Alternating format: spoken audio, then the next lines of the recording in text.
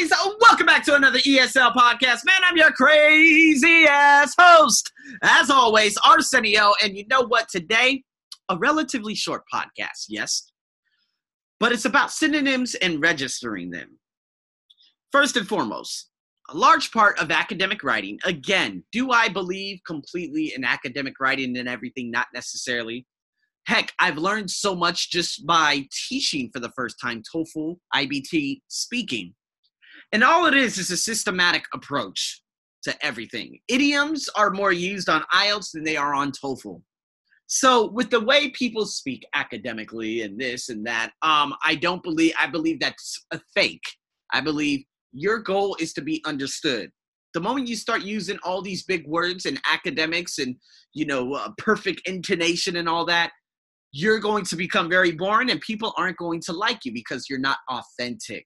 And if that is your authentic self, fantastic. Be around other people who are like that. But it's very, very important in a large part of academic writing. It's all about choosing language that is appropriate to your intended reader, right? So vocabulary that is appropriate in one context may not be appropriate in another. So learning a broad range of synonyms will help you adapt the register of your text. So remember the reading that I just did, right? This reading is very, very important for a lot of you out there because, again, offline, online, figuring out, do I fit this description? What can I do to overcome that? And, of course, if you have any Q&As, make sure that you speak to me about it.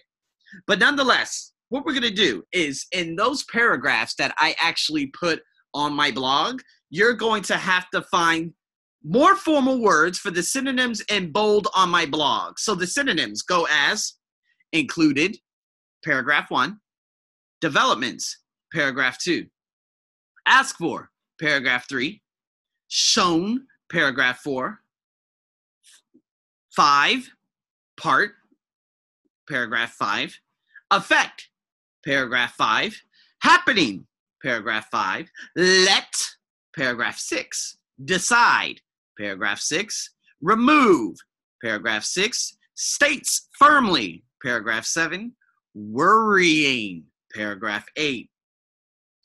Also, there's another very, very good couple of exercises on my blog. Now, number 2, what you're going to do, I wrote 5 sentences. You're going to replace the underlined words with the more formal synonyms in the box. So let me give you an example of this. Number 1, many sociologists find the negative effects of our hyper-connected world worrying. So the 2 words are effects and worrying. So effects, that would go for repercussions. So let me give you some of the words in the box, right? Are able to, asserts, comprehend, derived, disconcerting, distant, diverse, element, establish, gravity, manage, permits to, repercussions, seek, and strategy. So I'll get back to that. We have effects. We will replace that with repercussions.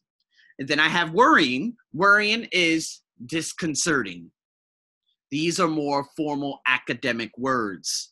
I'll give you the number 2 right now. Number 2, social media lets us connect, even when physically far apart. So social media, connects? What is a word that, basically. Yeah, let's. What does that do? Lets us connect. So again, what you would have to do is look at the words, the bold words in the little thing that I have on the blog, and you would have to put that into the sentence. Replace it. Even when physically far apart. Far apart. So physically distant. So again, far apart, good phrasal verb, but you could just say distant instead.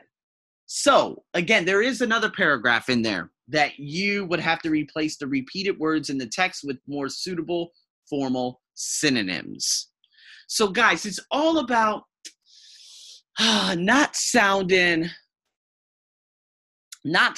like you're in the 7th, 8th, 9th grade. But nonetheless, it's not about that, because I remember when Mr. Blackmer, okay, my 10th grade English college preparatory teacher, he would say, it's about varying your words. Oneida Moreno, her being born in Mexico and English not being her first language, she had better essay writing skills than me. And of course, I'm American. English is my first language. And so it's all about varying the words and not repeating yourself, just like the TOEFL test, just like the IELTS test out there. So these are ways that you can develop your synonyms, okay? I've already taught you, of course, about, the suffixes and how you can do it that way. But in academic writing, there are ways that you can sound more formal.